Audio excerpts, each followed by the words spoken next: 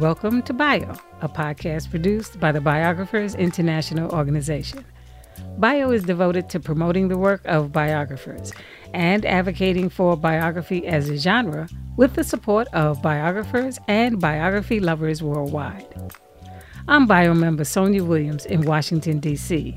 On each episode, we'll talk with a biographer about his or her work.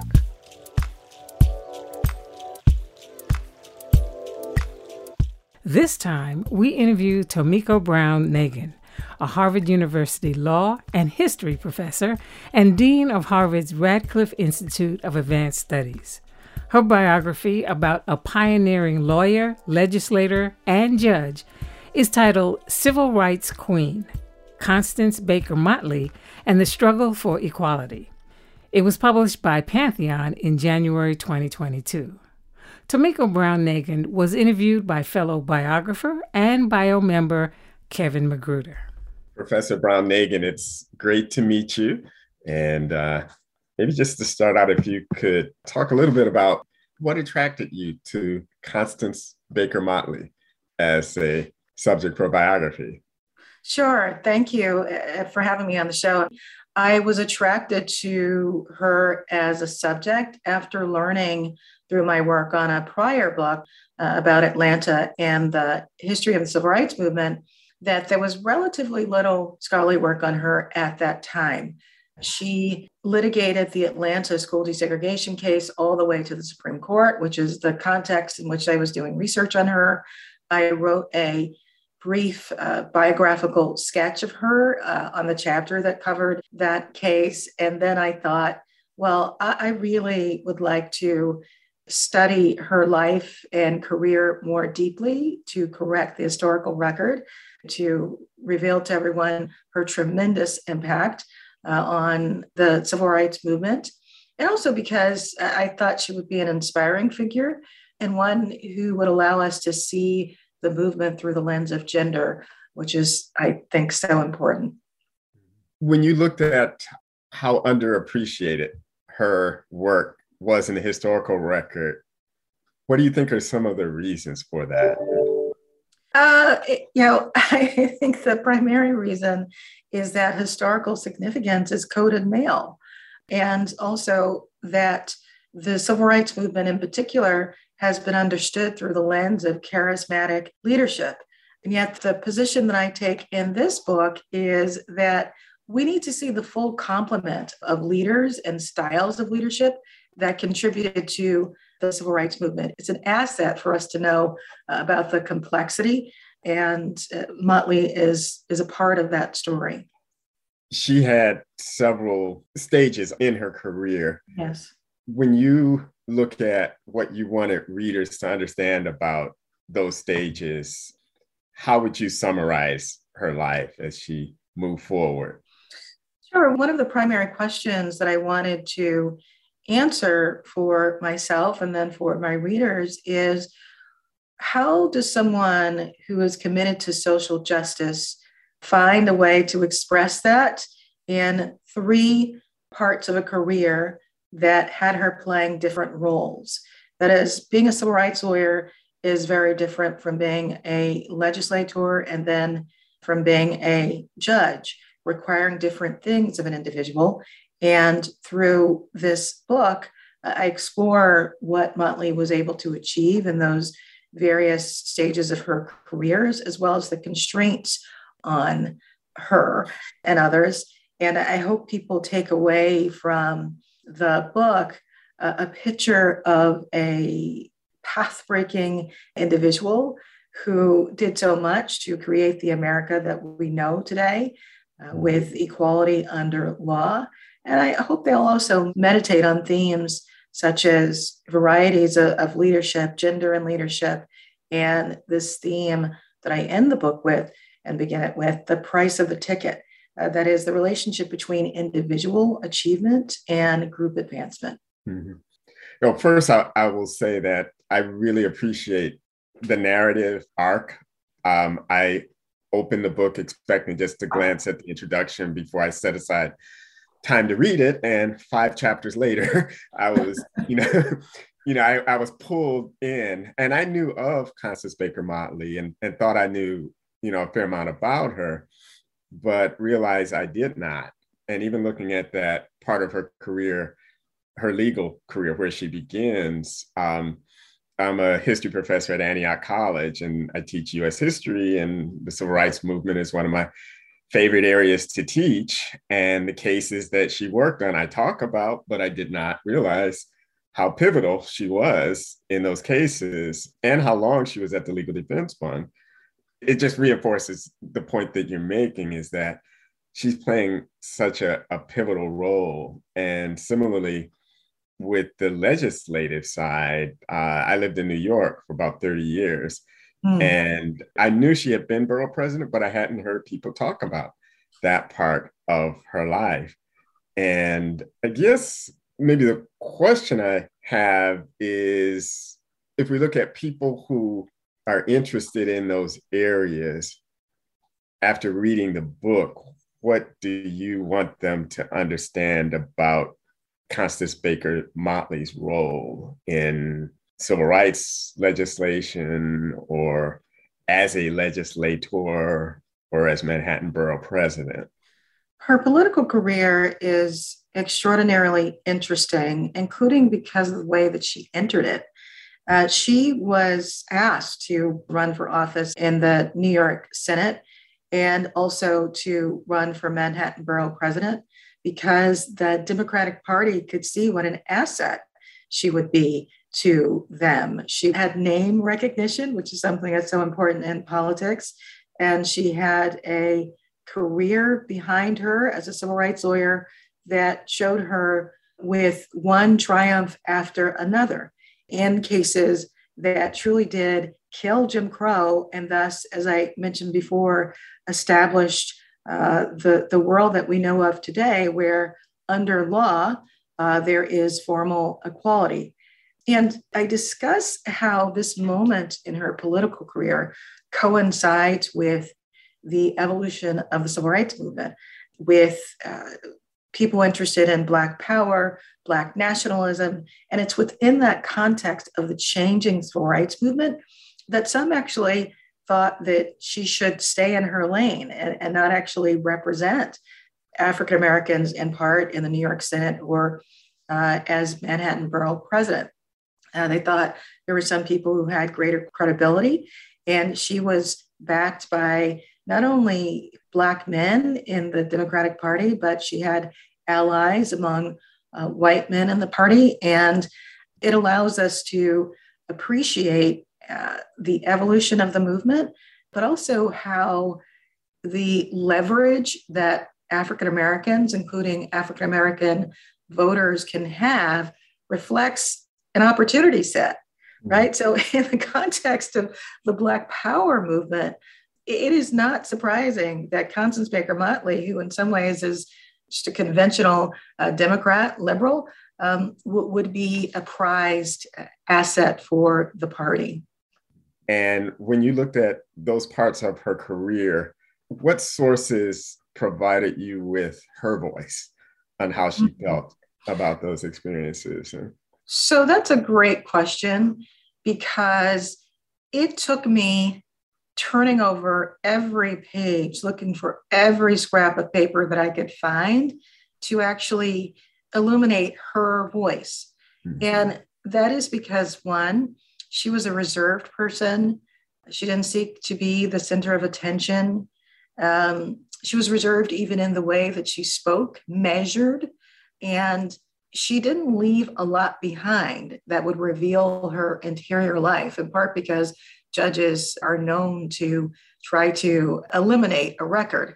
So they don't want people knowing the influences on their decision-making. And so what sources did I look at?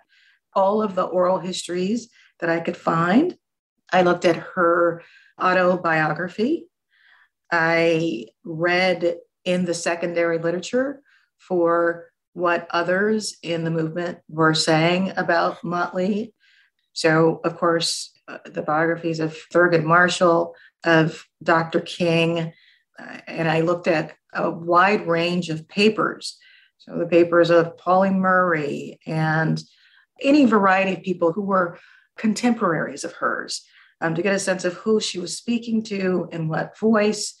And it took a very long time for me to satisfy myself that I had gotten it, that I really could faithfully represent who she was. And I will return to where I started, which is to say the oral history, both histories that had been conducted by others and the oral interviews that I conducted myself were absolutely vital.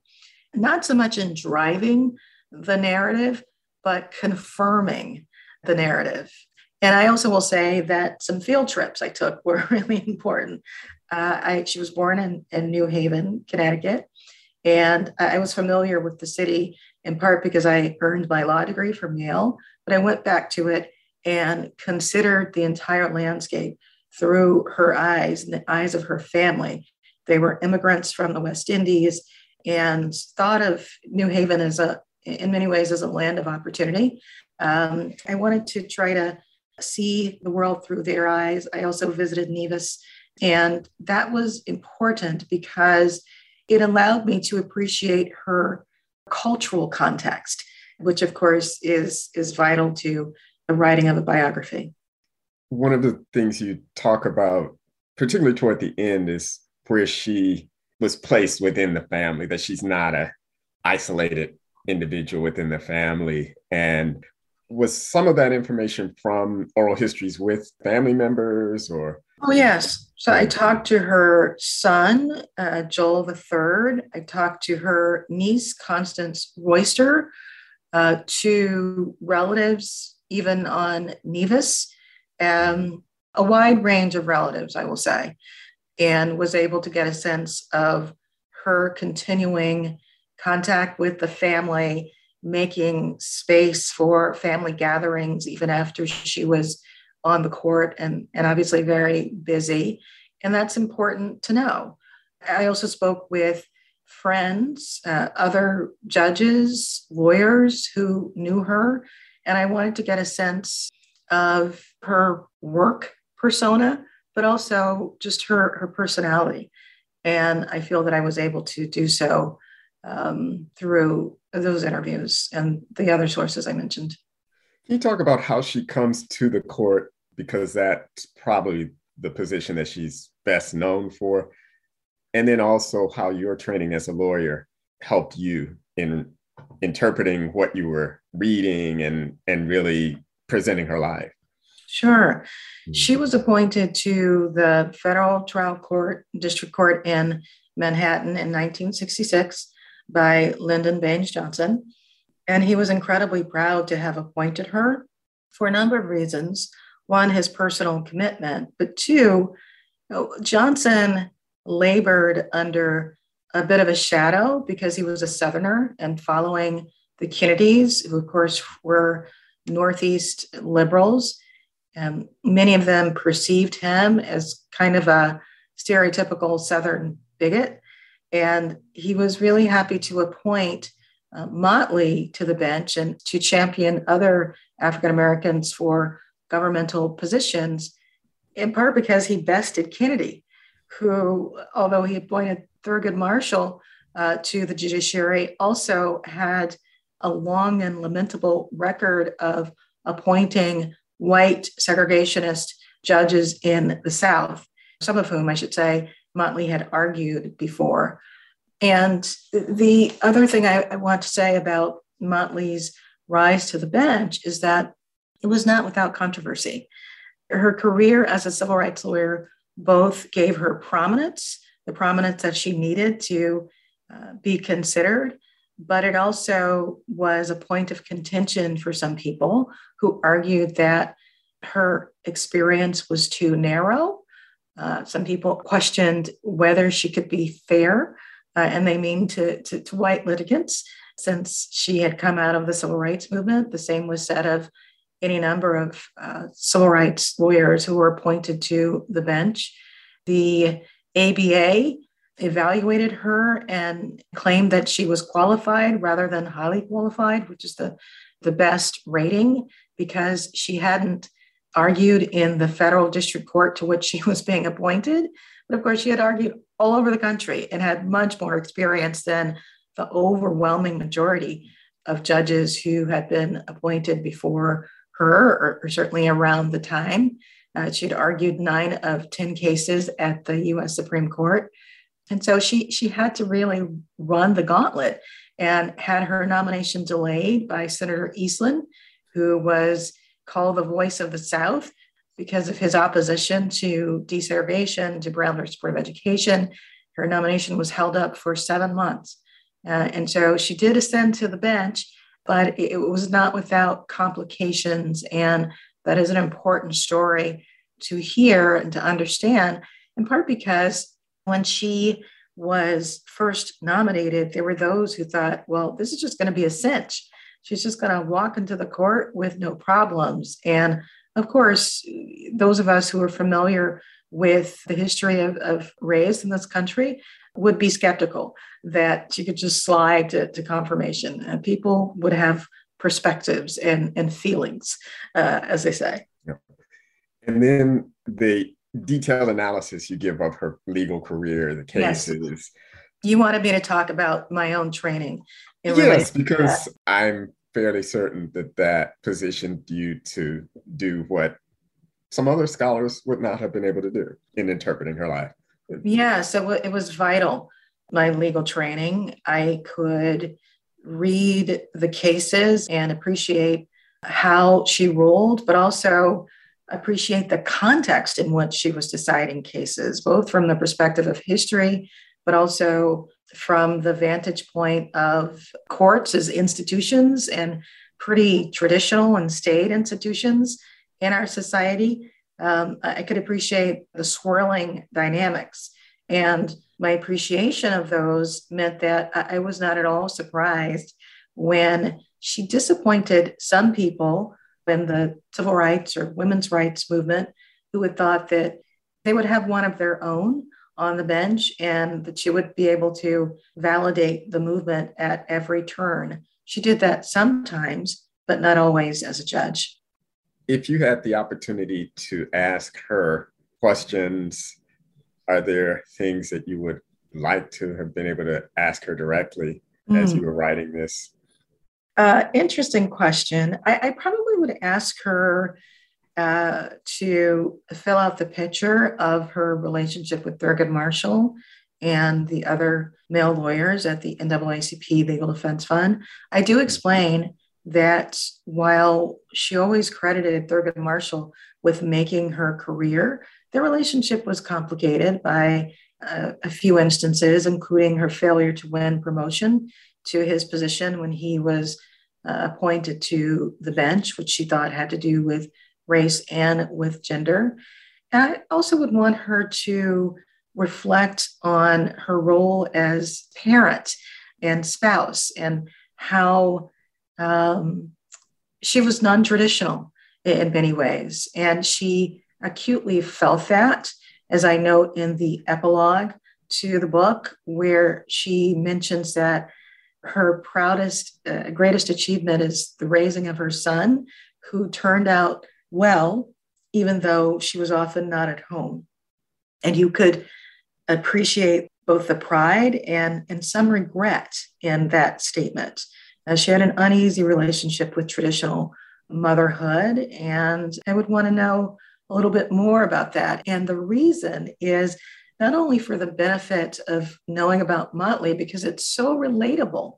It's so relatable. It's something that parents across genders, I think, struggle with, but particularly women who still labor under the assumptions sometimes that to be devoted to a career necessarily means that one is not sufficiently devoted to the raising of a child.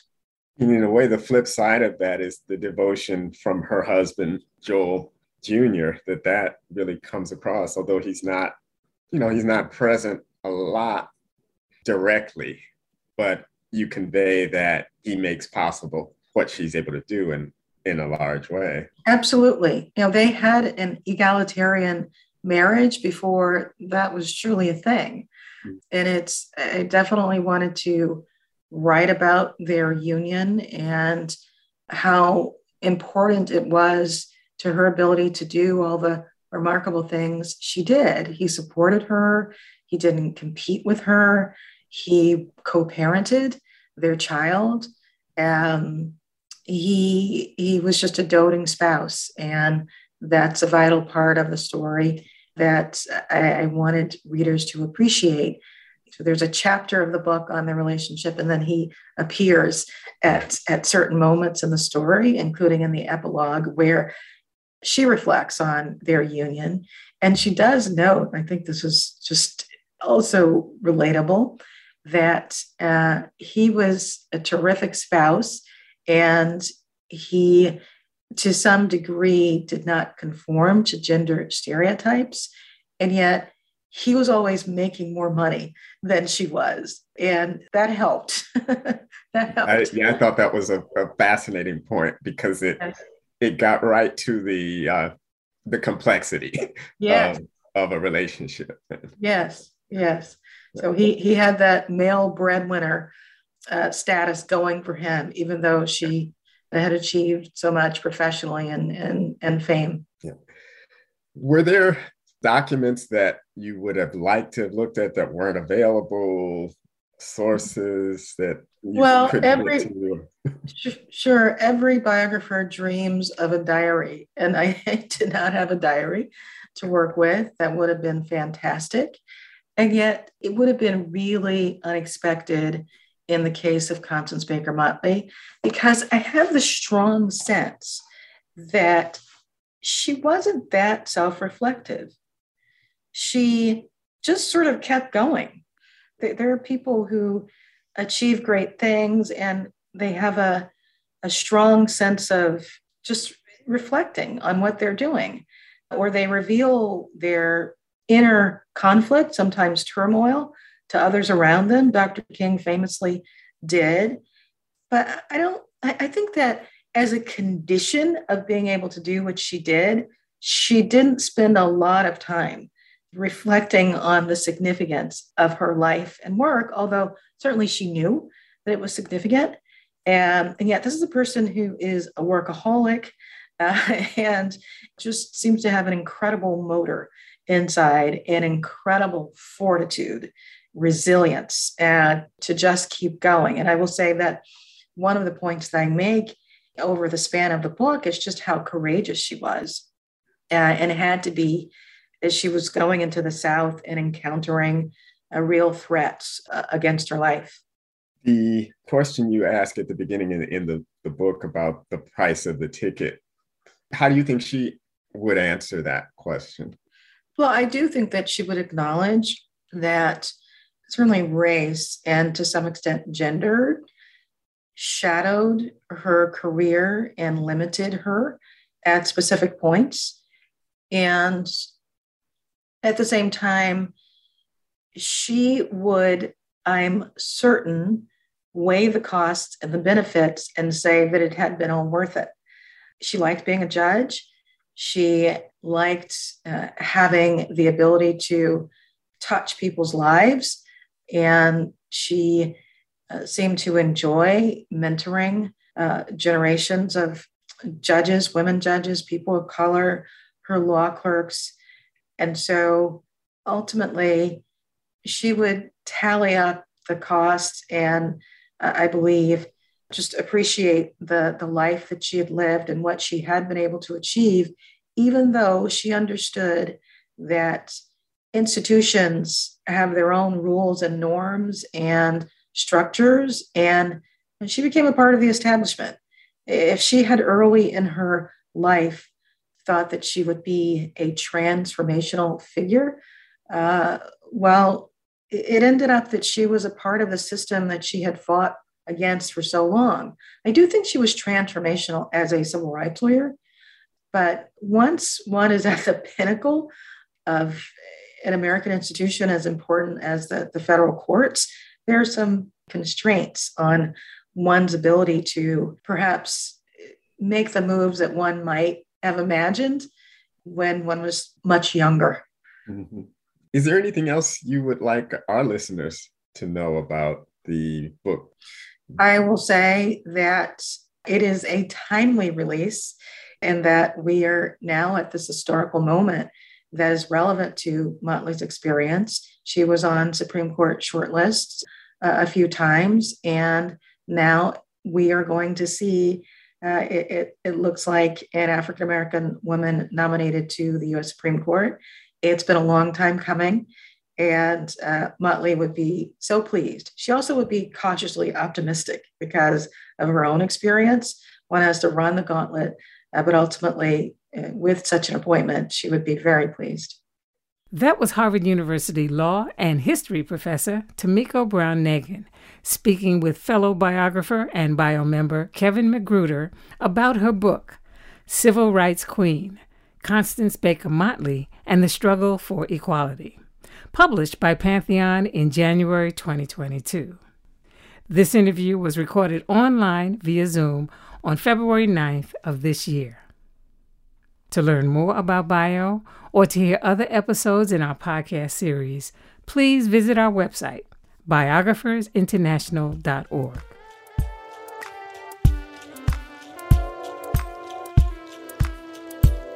I'm Bio member Sonia Williams in Washington, D.C. Alani Hodge created our theme music. And until next time, thanks so much for listening and have a wonderful day.